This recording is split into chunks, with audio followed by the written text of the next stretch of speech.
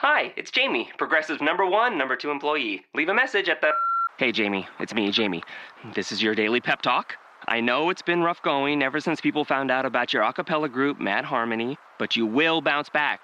I mean, you're the guy always helping people find coverage options with the Name Your Price tool. It should be you giving me the pep talk. Now get out there, hit that high note, and take Mad Harmony all the way to nationals this year!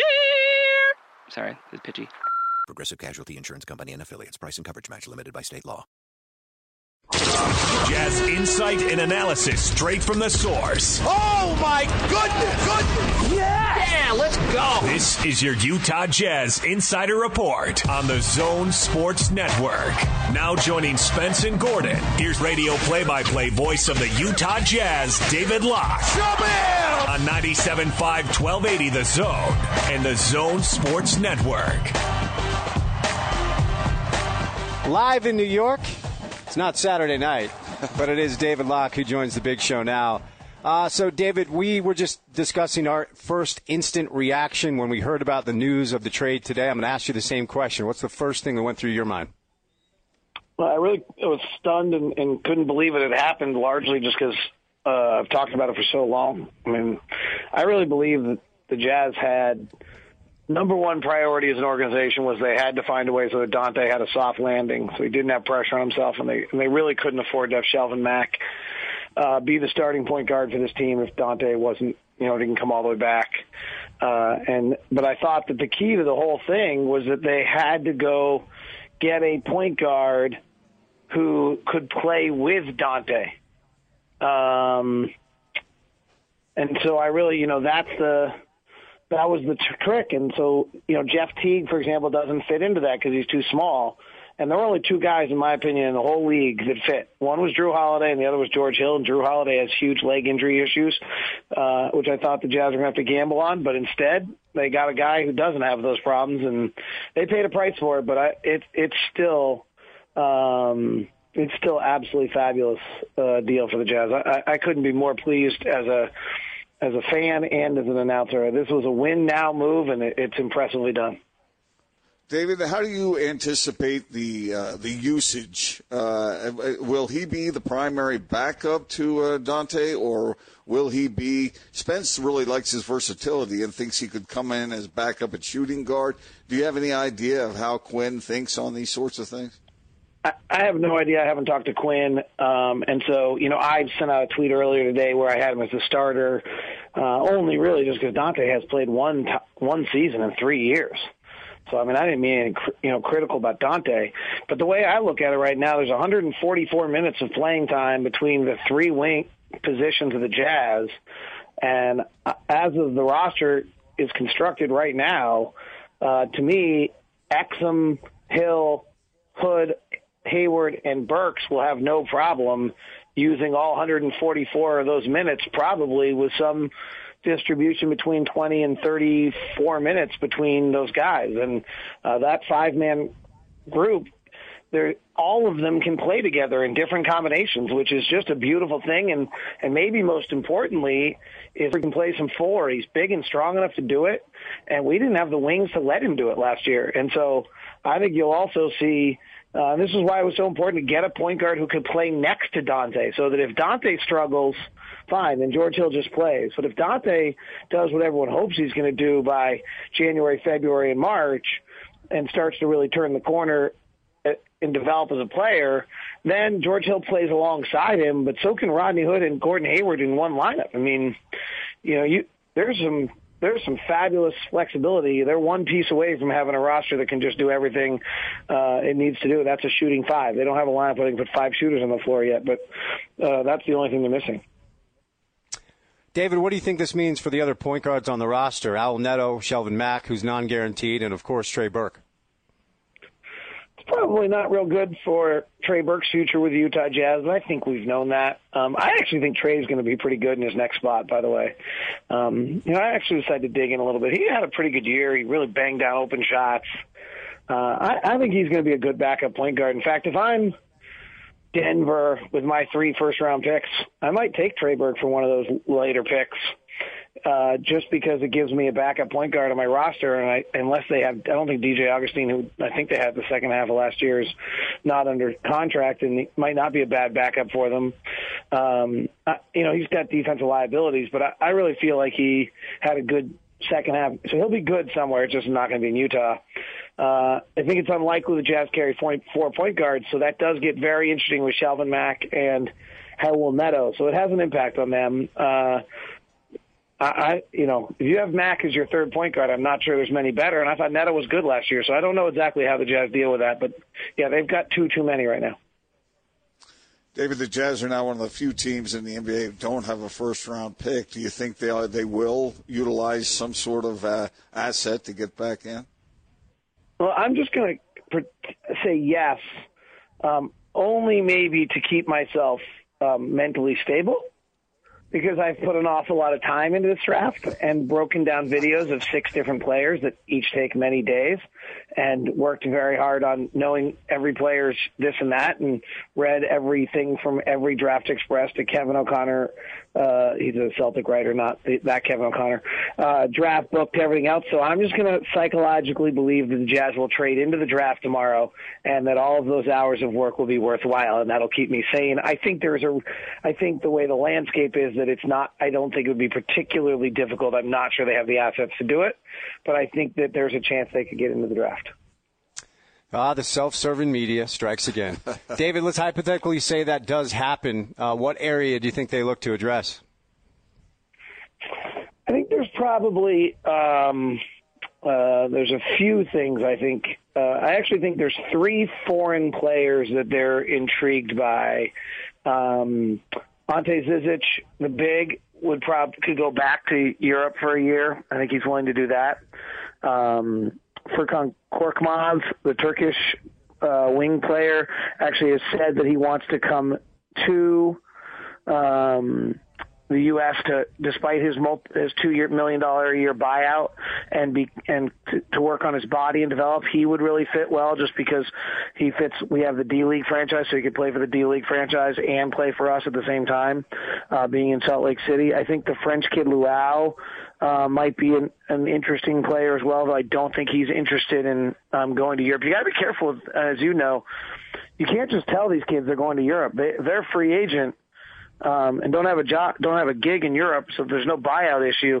And you say, well, we want you to go to Europe and play. They show up at training camp the first day. You have to have them at training camp, and then if you don't want them on your roster, you cut them and they're a free agent.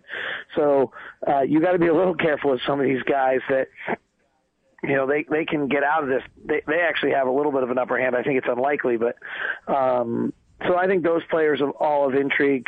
I don't know if there's, I think if they have someone they think's worth adding. I mean, this roster is, as it sits right now, is getting pretty close to well established. I don't think there's a huge amount of major changes. I heard Gordon say that he thinks there's a bigger move they've got to make. I don't know what that is or how they can do it. Do you think that there will be some subsequent move? We ask you to speculate on these things, David. There's no way of you knowing, but you're close to the situation. Do you think there will be other signings or trades at some later point? Honestly, this is the big one they had to do. And so this is the one that I thought they were going to have to give up a ton of assets to go get. And so since they didn't, they gave up a lot. Let's not misunderstand that.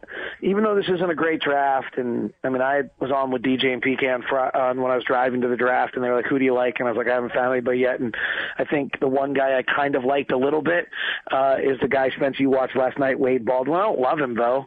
I like him. I think he's going to be a good NBA player. I think the space in the NBA is going to help him, but he really didn't match what we needed at all. Last thing we needed was to be drafting another point guard type player. He's much better to go get, if that was our choice, Wade Baldwin or George Hill, this is a much better circumstance, is to have a veteran who's 30 years old, has played 70 playoff games, knows how to lead the team, and might be a player you can renegotiate a contract with in the during the season and be able to extend him for a few more years and have that veteran leadership with your team. So I think, that's a far better answer for the Jazz. Now, so that means, okay, so now your trade piece, our future first-round picks, Alec Burks or some major piece of the core. I think Alec Burks is the one player that we're not quite sure where he fits in. But the fact is, as crazy as this sounds, that Alec Burks' contract in the new NBA that we're about to embark upon at whatever he is, about 10 or 11 million a year, is an incredible bargain. And so if he's your fifth wing of those 144 minutes we just talked about, and you're paying him $10 million, I know it sounds nuts, but that's actually fine. And he might be a heck of a player in that setup. And so I actually don't think you make any major change to this lineup, to this roster at this point. In fact, I think you try to fill in the gaps if you can, maybe add a draft pick for developmental purposes. But I think the core 9-player rotation is pretty well set. You have whatever your third point guard is going to be very good. You'd like that. If Whitty's on your roster, your fifth big is very good. And Joe Ingles is on your roster, your sixth wing is very, very good.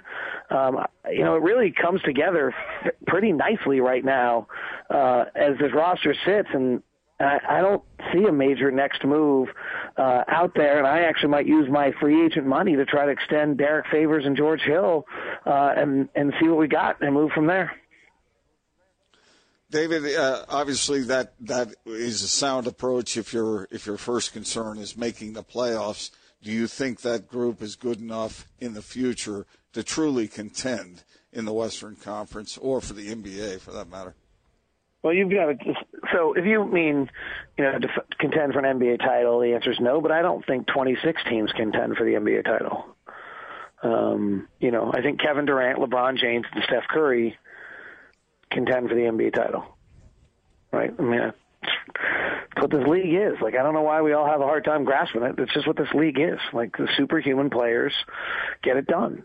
And there's 3 or 4 of them in the league. I mean, I think San Antonio got exposed a little bit for not having one yet. And Kawhi Leonard's not that superhuman yet in their playoff series. So maybe there's 4 teams. There's probably 3 that are competing for it. Toronto, was Toronto really competing for an NBA title by making these Eastern Conference Finals? Did anybody really believe they were, for one day, that they ever might win the title? But at least they were in the final. So this is the way I view it. If I'm building, this is why I ask you that, David, is because if everyone's playing for 4th and 5th place, I mean that's kind of disheartening, isn't it? I mean, you're competing in a league. Not really. I guess it depends your viewpoint. I've said this a million times, and I actually think Spence totally agrees with this with me. But it's so blood-curdling, he doesn't really want to admit it. If you're only playing for a championship, you should do what Philadelphia's done. Forever. Until you draft LeBron or Durant or one of those guys. I mean, Minnesota basically did it kind of indirectly and got lucky, and they got Karl Anthony Towns. But I believe you build your roster to try to get into the Final Four of your conference, and then you hope for matchups. Frankly, you hope for matchups and a sprained ankle. That's really what you're looking for. If you go back to those Jazz teams with Darren and Boozer and Mehmet and AK, if they could have ever found a way to get the Rockets instead of the Lakers, I think they would have won those series. And then if the Rockets had faced the Lakers earlier, the Rockets would have beat the Lakers because they matched up. We just didn't match up with the Lakers. They were better than we were. But I think you build your team to try to be a Final Four in your conference and see what happens from there. And I think this team's getting awfully close to that with this move today. I think that's a big step in the right direction. I think there's still some real debates that come across here. I don't mean to minimize it. There's some players I've liked. Another one I've mentioned a ton is Rudy Gay. If Rudy Gay became available and you had to, probably have to give up Alex's contract, which is a great contract with 3 more years of the number that he's at, or maybe it's 2 more years now, whichever it is. Would you do that just to go, just to add talent? It's a risk. That's a huge risk. He's sometimes been a bad apple. I'm not sure, but he also really makes you a pretty interesting team. Like, that's a lot of talent you suddenly have. Do you go make that next move? Maybe, but that's the only kind of move I could think they're making. The free agent market's going to be so nuts. I think it's the less you play in it, the better off you're going to be. David, I didn't see the exact report from the reporter from Hoops Critic who posted something about Gordon Hayward demanding a trade and being unhappy or whatever. I just saw that Boston was shopping the number 3 pick, and they had talked to teams like Chicago about Jimmy Butler. I imagine they hung up the phone. and then the Jazz about Gordon Hayward. There was a conversation apparently with Milwaukee about Jabari as well as Chris Middleton. But you talk to Gordon quite a bit. I can't imagine he doesn't strike me as a malcontent that would demand a trade. What do you make of that report? This might be the only time I can ever quote Hillary Clinton in Utah and have people agree with me. Delete your account.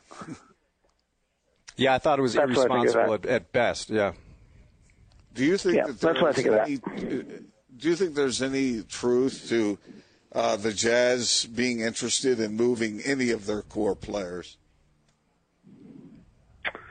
Well, I think you said it well earlier. I mean, so if Minnesota calls tomorrow and says, we think Gordon Hayward fits better than Andrew Wiggins, you got to think about it, right? Of course, yeah. Okay.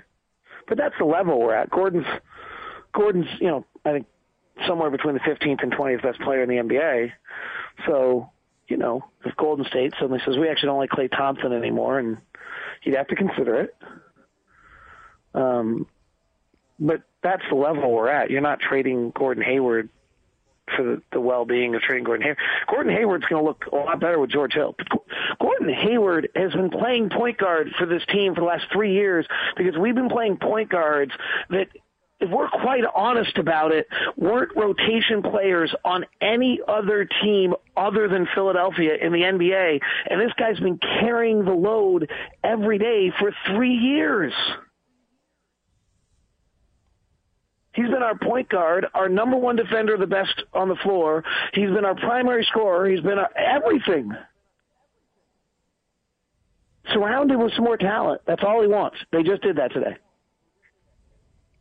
And how about Derek Favors' future with the club, David? Derek Favors is really good. I would hope the Jazz can find a way to work and extend. It's complicated. I don't want to bore everyone to death, but there's an interesting. So there's two concepts people need to know. There's this thing called the salary floor, where the Jazz, if they don't make it to, I think, $90 million next year. Is that right, Spence? 85? Ish, yeah. Mm-hmm. Little less. I think if they don't make it to $85 million in their salary next year, then what happens, so if the Jazz have $70 million of salary and they have a 15-man roster, if they don't get to 85, then each player on the team gets $1 million. They just distribute it out. So the Jazz can actually go to someone like Derek next year, who has 2 years left at like $11 million each, $22 million, and actually say to Derek, we're going to pay you $21 million this year. Rip up your $10 million. We're going to give you $21 million, and then next year we actually can drop that 40%. So they drop it, whatever they negotiate, up to as much as 40%, and then they build it back up. So, Derek, instead of having 2 years, 22 left on your deal, we're going to pay you 20 next year. Then we're going to pay you 14. Then we're going to pay you 15. Then we're going to pay you 16. So you're actually signing a 4-year deal for about $75 million instead of the 2-year 24 you have left. Jazz win because he's not maxed out. Derek wins because he makes much more money. And Jazz win because they have cap flexibility with all their contracts coming up. They can actually do the same thing with George Hill this offseason. George Hill's, I think, at $8 million, so they can bump him up with whatever leftover cap space they don't use with Derek doing the same thing, give him his big bump, and then drop him 40%.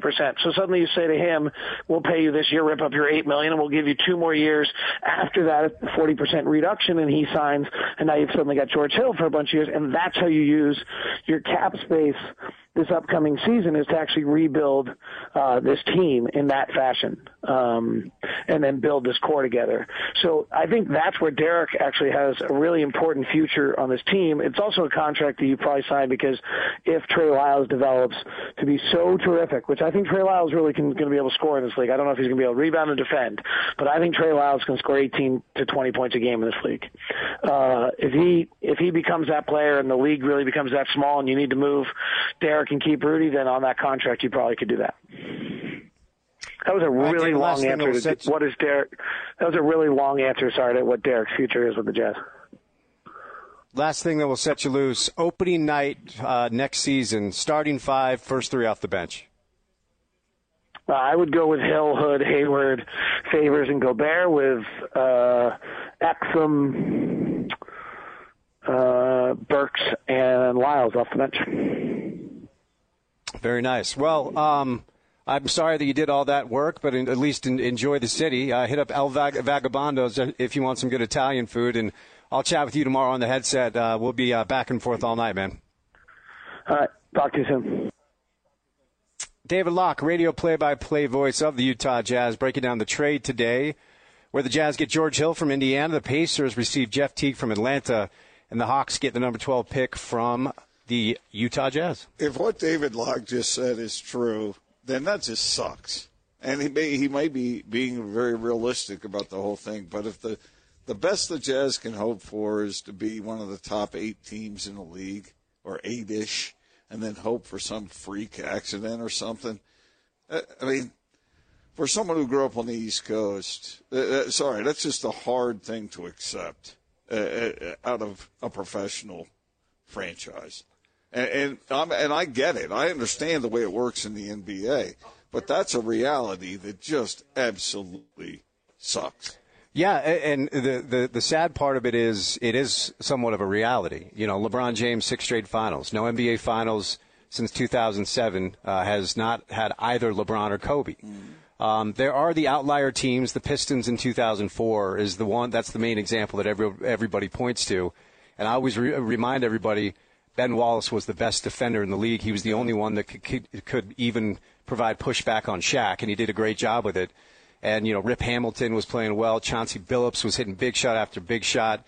That was a special team, but they just didn't have a guy that you point to and you go, oh, he's one of the top 2 or 3 players in the league. But that is the exception. They traded for Rasheed that season. Correct. Did they not? And Rasheed played huge for them. He was a great interior defender.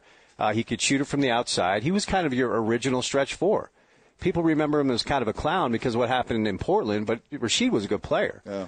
So it's an unfortunate reality, but the other thing is in the postseason, we do see how matchups matter. And, you know, if Andrew Bogut doesn't go down with an injury and if Iguodala's back holds up, maybe Cleveland isn't having a parade where 10 billion people showed up, by the way. You know, maybe Golden State is hoisting the trophy. If Steph's knee isn't bad, if his ankle isn't messed up, maybe the Warriors do win it. I mean, that's just the unpredictable nature of the NBA postseason. It happens every year. I would. I get it. Okay, there's only one LeBron. There's only one Steph Curry. I understand that, but I would aim a little higher than the top 4 in a conference. I would at least shoot to be conference champion. You know. Yeah, but how long did it take John and Carl? Yeah, it took John and Carl a long time. I get it. It did, and I don't know what to tell Jazz fans if that's the truth. I mean, it's not something you would headline your marketing with. Hey, join us next season. We're top 8. 355 dunk. No, the marketing team will not run with, hey, we might be top 8. Yeah. So that's... But how many years did we hear this is our year in the 90s? From like 93 to like 99, the slogan was this is our year. Well, at least they were a threat. Yeah, it's an arduous process, and it takes a lot of patience. And I think they're building this thing the best way they possibly can. And today was a step in the right direction. But there are a lot of teams in the West right now that are still head and shoulders above the Jazz. Yep. I think next year, if they make the postseason, if they're a top 5 or 6 team, like Kevin Pelton just said they are now with the acquisition of George Hill, I think that's a win. It's a step in the right direction. Well, it really does it shape the way you go about building a team? Are you a risk taker? Do you shoot? Is it better to shoot for the stars and land in the trees than to shoot for the trees and land in the mud? I don't know. Was that Piglet who said that? It was. It was Piglet, right? It was Piglet. Second installment of Winnie the Pooh. My favorite installment, by the way. Was it? Yeah.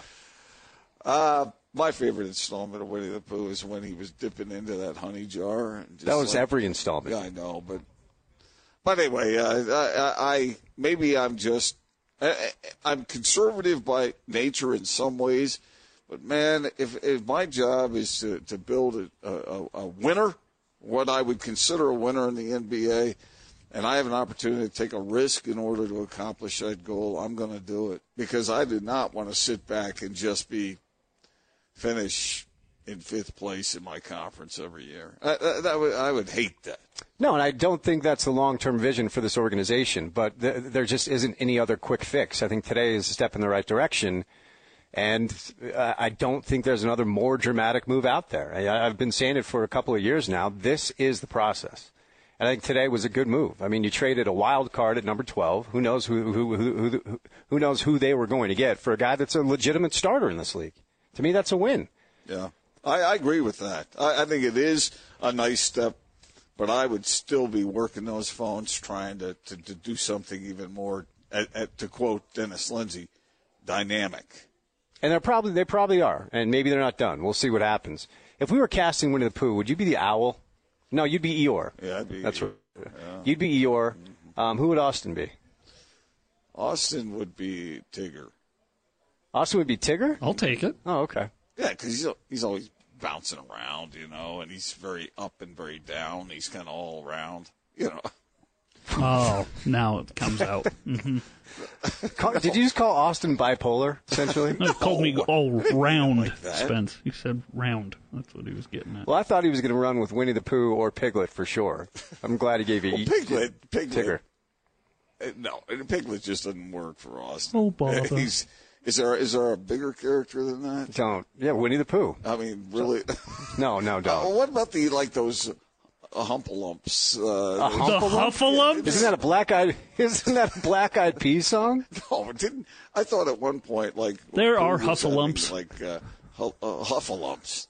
Yeah, those Huffalumps and Woozles. They Yeah. kind of look like. Man, whoever wrote that was on so many mushrooms, there's no doubt.